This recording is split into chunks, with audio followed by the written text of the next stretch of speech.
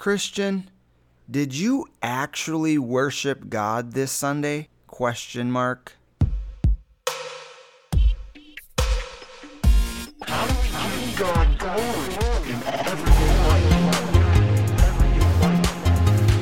to the Intentional Christian Podcast, where we live to glorify God on purpose. I'm your host, Matt Adams, and I am an intentional Christian. Well, did ya? Okay, I don't mean just in your mind. I know a lot of people are like, yes, I worship God with my everyday life. Everything I do is an act of worship because I'm a Christian. Well, kinda.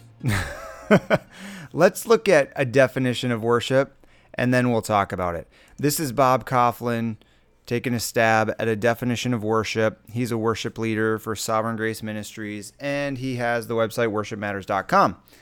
I've loved reading his books and enjoy his articles. So he describes Christian worship as this. Christian worship is the response of God's redeemed people to his self-revelation that exalts God's glory in Christ in our minds, affections, and wills in the power of the Holy Spirit. Does that sound like something you did during your worship service on Sunday? It's heavy, but listen, I'm a worship leader, and I look out over the crowd, and it's hard for me to imagine that most of those people are worshiping God. There's a lot of yawning going on, looking around, standing there with their hands in their pockets, staring at the screen of the words. People in the back chasing their kids, people on their phones holding their coffee. And then you have a very small percentage who look like, and I'm talking purely from looks.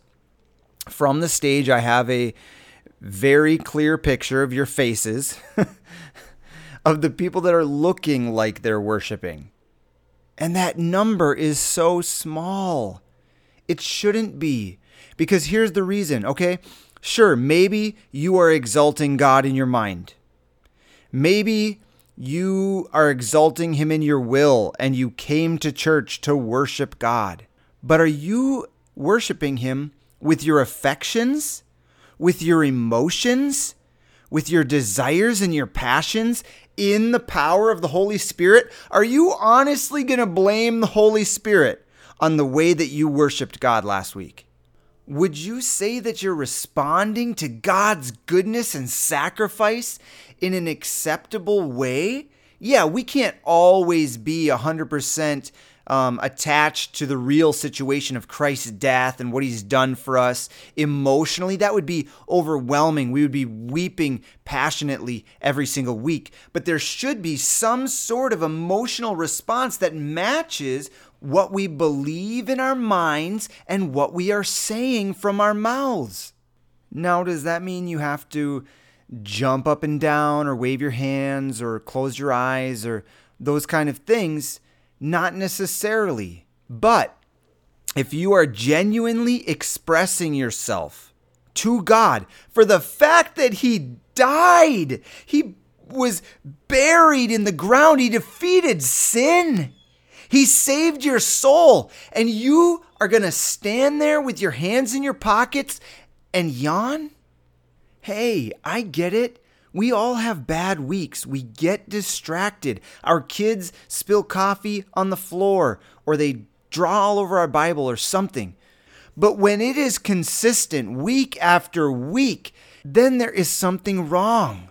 When is God going to break into your heart, into your mind, and your passion, and your affections, and your emotions, and so overwhelm you that you have to sing out, that you have to cry out, that you have to deeply repent from your sins and travail, and the Holy Spirit takes over your life? Yeah, sure, maybe that might be once in a while, but if it's never, If you are marked by coming to church and just standing there and not singing and not engaging in what's happening and not expressing your inner emotions and inner desires and passions, then there's something wrong.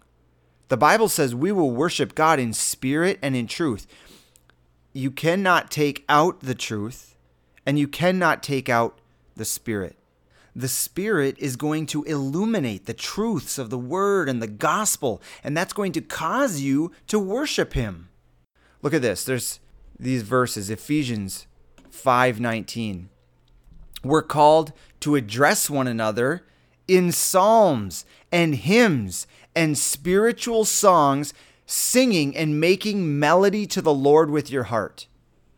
Would you say that that's what you did last week? Or how about this one? Colossians 3:16.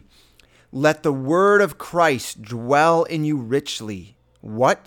The word of Christ. Teaching and admonishing one another in all wisdom, singing psalms and hymns and spiritual songs with thankfulness in your hearts to God.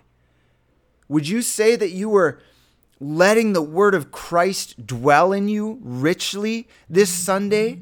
Taking in the teaching? Did you admonish one another, exhort one another in wisdom, singing psalms and hymns and spiritual songs? Were you overly thankful? Were you joyful and glad in your heart to God? Because that is what we are called to do as worshipers. In one article that I'll post, Bob Coughlin says that there are almost 50 exhortations to sing in Scripture and 400 references to singing. We don't get to just check out and say, singing is for someone else. God designed singing to worship Him. He designed music. He created music to worship Him as a way for us to give Him glory, as a gift for us to express the things that are inside of us and our thankfulness and our joy in God. Music wasn't evolved through the earth and the cosmos as a grand accident.